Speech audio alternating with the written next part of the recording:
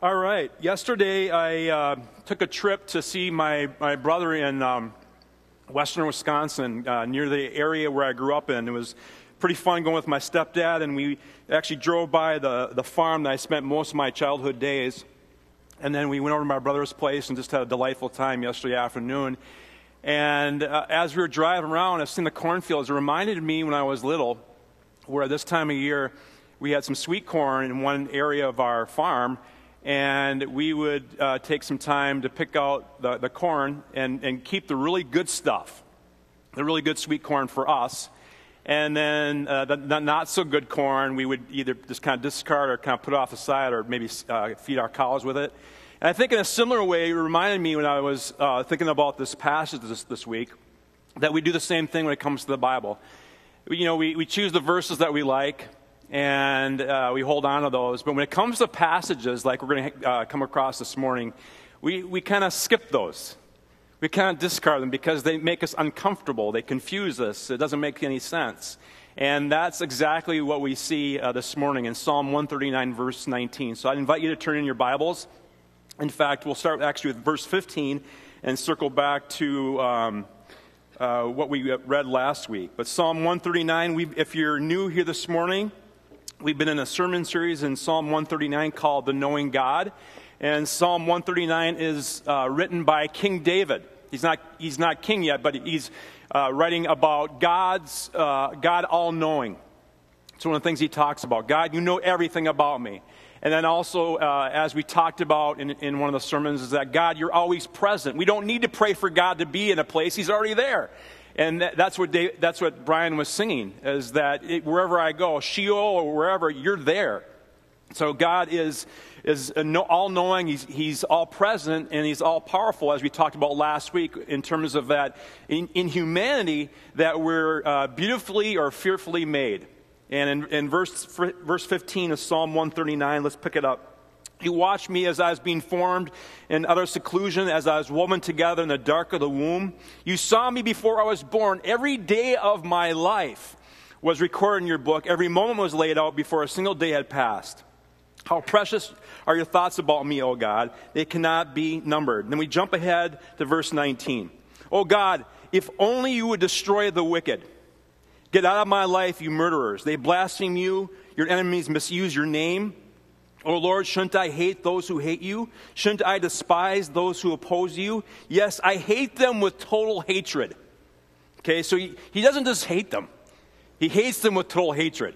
Okay? For your enemies are my enemies. Okay, now how do you preach on that? Mike, you want to preach this? I mean, how do you preach on this? This is why sometimes pastors will do like topical messages, because when you go verse by verse, you're forced to deal with some uncomfortable stuff. And this has been a tough week for me, honestly. What do you do with this? Do we say, oh, it's just figurative, it's poetry? He doesn't really mean that. Well, no, he actually does mean this. How do you wrestle with, and the title of the message, I think, is very fitting. Verses that we skip, because we don't want to read this stuff. It really confronts us. It causes tension for us. So this morning, what I want to do is I want to walk through and how we can interpret this. How we can read these verses and understand what David is talking about when it comes to these kind of passages, because this is not the only occurrence of this. Perhaps you've seen this throughout the Bible. Maybe that's one of the reasons why you left church or don't read the Bible anymore. You read this, it's like, this guy is like unbalanced. I mean, he's got a temper problem or something like that. But 2 Timothy 3:16, Paul reminds us all Scripture, including verses 19 through 22, is God-breathed and helpful for us for teaching and conviction and for the training of righteousness. And I believe that's the case here too, and I'm going to help us to do that this morning. Let me pray for us as we begin. Father God, we give thanks this morning for your word, and we give thanks for tough passages like this as well. We come across something like this that causes perhaps confusion for us, or maybe frustration that we would read such words. God, I pray that you would guide us, that you would help us to understand, bring clarity for us, for those of us who are new to the Bible, that we would come to understand more about Scripture. And God, whatever we do, we're here to glorify your name and worship you. In Jesus Christ we pray. Everybody said? Amen. All right. So you have your teaching notes. I want to encourage you to follow along with this. But as we dive into this, what I want to do is sort of talk about that tension. The reason why there's tension is because we read this, and then what Christians, and I would say pretty much most of world religions, is that you're to love your enemies, right? Jesus says in Matthew chapter 5, verse 44, love your enemies. Bless those who persecute you. So we read that in the New Testament. That's very much a part of our worldview, our understanding of reality. We're to love our enemies. We do that all the time. I preach many times on that. And then yet, you come to this passage, and he's saying, God, slay them. So we have a seemingly contradiction here, okay? This tension between these sort of like, it seems like two polar opposites. But there really isn't, and I'm gonna clarify that this morning, how we can interpret this. First of all, context. Think about context. We can interpret this in terms of the context, because these are not the only verses in the Bible like this, as I mentioned before. Psalm 7, 35, 55, 58, 59, 69, 79, 109, 119, and 137 all contain these kind of words. And they're called imprecatory psalms. Imprecatory. It's a great Scrabble word, by the way. Imprecate means to invoke evil or call evil upon somebody. And that was something in that day in the Old Testament, we're talking BC days, that they would do at times. And there was actually a genre of Jewish writing, a sort of form of writing. It was to ask God to bring his wrath and bring his punishment upon them. But notice this. Even though David is doing this, he circles back to make sure that it's not something that he has a bias or a vendetta. Check out verses 23 and 24 of Psalm 139. Search me, O God, and know my heart. So after he says this, he says, check me out. God, make sure this is not coming from a certain area of my life. Test me and know my anxious thoughts. Point out anything to me that offends you, okay?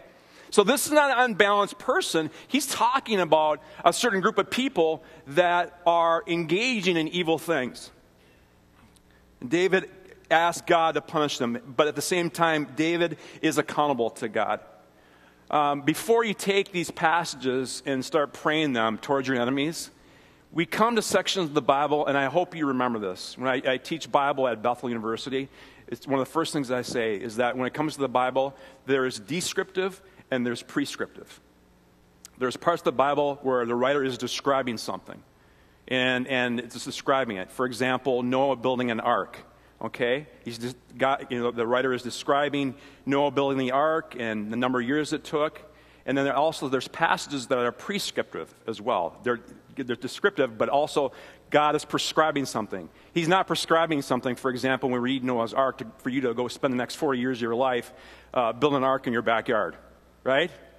Or other passages where David is killing, he's taking on Goliath, and that's describing a historical event. You're not supposed to go out and buy a slingshot at Cabela's, right? And go take on somebody who's a giant in your life or something, okay? So that's not prescriptive.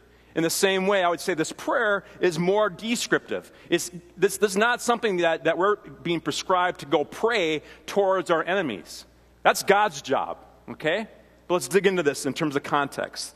The next thing we can do is how we can interpret this passage is in terms of views on evil. I would say ancient views on evil, okay? Back in that day, when you dealt with these kind of words, the imprecatory psalms, and you wrote things like this, what you were doing too, directly, you were showing your devotion to God. That may seem weird to you, but back in that day, in David's day, when you wrote these kind of words, you were saying, I am for God. I am devoted to God. I am loyal to God. Okay? That was one view on evil, and they would demonstrate that by writing these things and saying, I am for God. Okay? Secondly, they were commanded to stay away from evil things. Let's take a look at Psalm 97. Psalm 97:10. And we'll see where people of Israel were encouraged to love the Lord and hate evil. That's what it says in Psalm 97:10. You you who love the Lord, hate evil. So that was something ingrained in the Jewish mindset during this time, was to hate evil. Okay? Then we turn over to Amos chapter 5. Amos chapter 5, verse 14. It's way in the back of your Old Testament. It says this, do what is good and run from evil so that you may live. And that's a very, very important point, because they believe that. Run away from evil. So they were to love God, and they were to stay away from evil at all costs. Because for them, in their understanding of reality, their worldview, it was very binary. Right, wrong, good, evil, on, off, light, dark, night. You know, it was very much no gray zone, really, in the Jewish mindset. And that is something for us that we can glean, that we can apply for our lives. Perhaps you and I, too many times, get in the gray zone, in the middle ground, and that's where we make bad decisions. That's where we get into trouble with our lives. Because so often we've kind of broken away from such a binary view of life, and we have this middle zone. And perhaps with temptation and decisions that we make is that we're kind of in that middle area, and we start to dabble with things. And perhaps these verses mean something for us. Run away from evil. Stay away from evil. Because that introduces us to another Jewish thought as well, is that they see and believed that evil was like a virus. And I'm not exaggerating.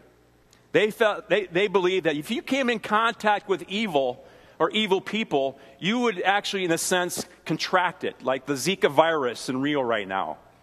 Athletes who've chosen not to participate in the Olympics because of the Zika virus is very similar to the Jewish understanding of evil, that if you came into contact, not only could you sort of get infected with this evil, but also, more importantly to them, because they were so community-based, that your family and the Israelite community would all of a sudden have evil within their midst. So that's why you see this emphasis over and over and over about God, get rid of these wicked people. Okay? This is not a personal vendetta. This is not personal malice. If you notice, for example, in Psalm 139, these are God's enemies. Okay? That's clear. It's not David's personal enemies. David does not have a vendetta. If you look at his track record, for example, you would know that. Twice he had opportunities to kill King Saul, who was an enemy of his. And twice he said, no, I'm not going to do that. That's up to God. Okay? So this is not a personal vendetta. Also, another view on evil comes in terms of what they believed in the Old Testament around the afterlife. And there wasn't a lot. Views on heaven and hell hadn't been developed yet. I'm not saying they didn't believe in that, but it wasn't explicit and it wasn't emphasized as much in terms of the afterlife. We see some prophecies around judgment, but that wasn't really developed though until the New Testament. So in David's day, they didn't want these evil people to get away scot-free because they didn't really know about or think about the judgment day. For example, when Hitler committed suicide, a lot of Christians at that time said, you know what? He's going to face the Creator. There's going to be a judgment day for him. Back in David's day, they didn't really emphasize that or talk about that much. That's why you see them say, God, take care of this right now. Where they're pretty much praying for, fire from heaven to come down on these evil people. Okay? If I sound a little bit academic this morning, I apologize. But I just want to kind of give you an understanding of really why these words are written the way they are. Okay? Also, another way that we can interpret this, and this is a big one, is the fact of they're standing up for God. They're standing up for God. You'll see this quote in the slide behind me. In David's days, the anxious question whether the wicked may rule forever was therefore very real in those days. God's majesty and honor were at stake. So this is about God's name. This is about David, perhaps in strong language that you're not comfortable with, but he's standing up for God. He's standing up for God's honor and his majesty. If you notice in the passage, in our translation, it says that these people are misusing your name. And that actually is a reference to the third commandment. Thou shalt not take the Lord God's name in vain. And actually what that really means is people who misuse or miscarry the name of God. That's really what that commandment means. And oftentimes we think it's about swearing, but it's actually about more of how you live, or how if you misuse God's name or miscarry God's name with your life. And that's what these people were doing. And as such, David is standing up for God, and he is saying, God, I'm standing up for you and for your honor. And that was a big deal. And that should be a big deal for us too. Maybe it's a joke in the office, in the cubicles, or in your workplace, or maybe it's somebody who slams God or insults Jesus, and maybe you're one of those people that oftentimes refrain from saying anything. Maybe the time, as you think about these words here this morning, is that you stand up. And you stand up and say, no, that's my God. You're not going to insult my God that way. It's exactly what David's doing.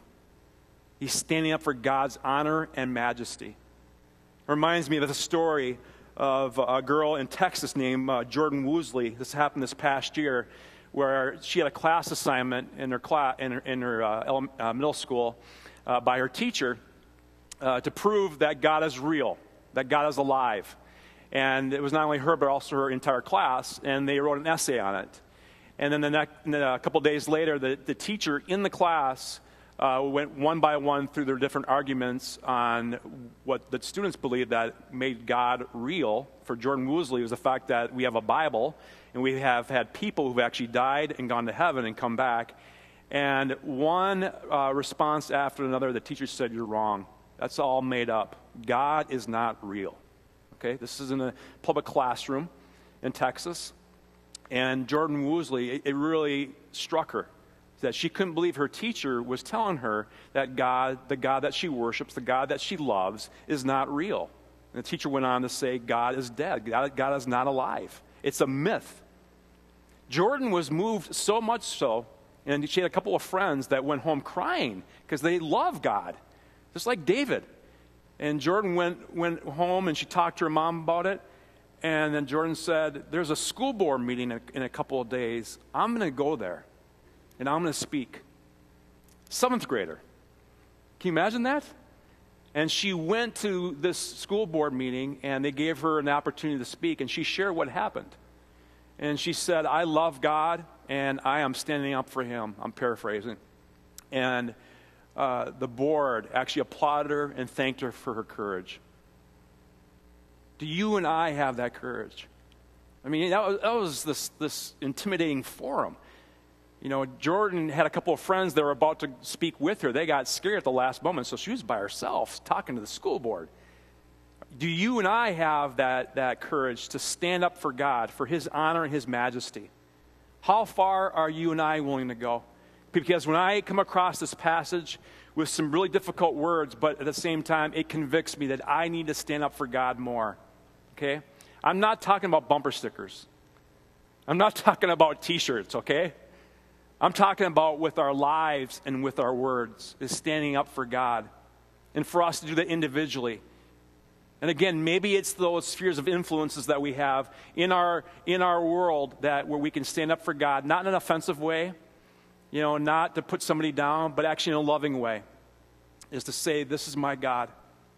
And we have 10 candidates for baptism today. That's exactly what they're doing. They're standing up for God. They're saying, I'm going public with my faith. I love God. I believe that he's real. And I want to be baptized today. And also for us as a church community, Maple Grove Covenant Church, are we willing to have the courage to step out and say that we believe in God and we are going to reflect his image in Maple Grove and Osseo and Rogers and the surrounding areas? Are we the kind of people that are going to be courageous to do that in a world that is broken? And I don't have to remind you of that. You know that. In a world that is very dark and very broken right now, will you and I in this church be a light, a beacon of light in this area? These are things that we can apply in our lives. And not only that we see the courage of Jordan, but also we see the courage of the Apostle Paul and the risk that he took in his life. And for example, in 2 Corinthians, you have the verses behind me, chapter 11, verse 24. He says, 5 times I have received at the hands of the Jews 40 lashes less 1. So if my math is correct, that's 39, right? Can anybody write that, do the math for me? It's 39, 5 times. Okay, when Jesus was flogged, if you saw the Passion of the Christ, probably 39 times. That was once. Paul got it 5 times. You imagine that. These are leather strips with, shells or pieces of glass, sharp metal tied to them. Can you imagine that? 5 different times where his back was flayed.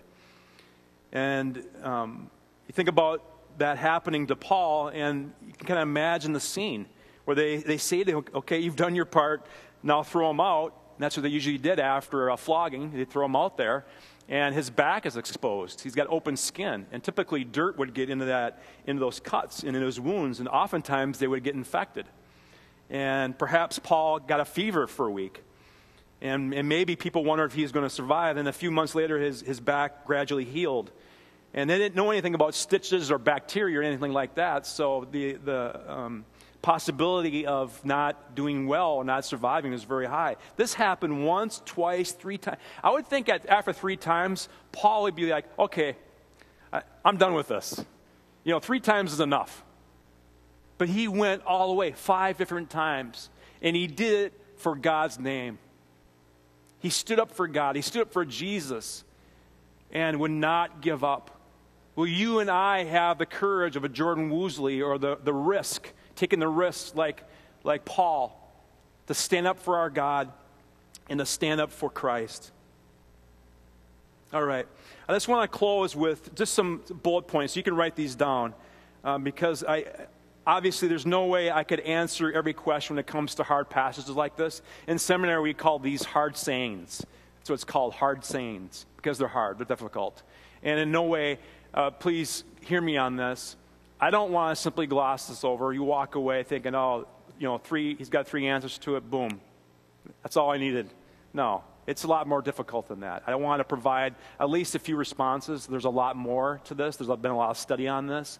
But even with that, quite honestly, they're still tough sayings. They're hard to deal with, very difficult, and they challenge us. But some things that we can do with these passages. For example, they express an ethical concern for righteousness, and that righteousness, the righteous way of living, would win out. Also, praise and worship of God, as I mentioned, is standing up for God. Also, God's concern for justice, and that he rules as earth's judge. Both the righteous and the wicked will know that God is concerned with justice. And we heard Maddie talk about issues of justice and what she's trying to do and fight against the injustice that's taking place in the world. And we believe in worship of God who is concerned with justice, and he executes his judgment on the earth. Also, these verses express God's sovereignty. Okay, ultimately, this whole prayer that David has, he lays at the feet of God. Also, a desire that the wicked would not enjoy the same blessings as the righteous. And lastly, a hope for the wicked to seek the Lord. We don't see that in David's passage, but we see this in the other Psalms that use similar language. For example, the psalmist Asaph, he prays that God would judge and humiliate his enemies so that they would seek his name and acknowledge him as the sovereign God. So I would say this, for the enemies that you have in your life, is to pray that God would get a hold of them in some way, in a way that would cause them to seek him and to love him and to have a relationship with him. Let me pray. Father God, we do pray for those who are spiritually lost, people in our lives that may be enemies, and we pray that they would come to seek you. We pray that they would come through whatever circumstance that you bring about in their lives, that they would come to know you and have faith in you. So God, help us as we come across these tough passages to ask questions and to dig in and not simply skip over them and go to the choice verses that we like, but actually to allow it to create some dissonance in our lives, cause us to kind of take a step back and ask, why is this in the Bible? It doesn't sound right. And as we ask those questions, that you'll give us insight and clarity. And God, we pray for our world right now. We pray for our world, and we pray for missionaries like Maddie and others that are trying to be a light. They're giving their all. They're taking risks. They're being courageous to be a light in this world for you in your name, for your honor and your majesty. We pray this in Jesus' name.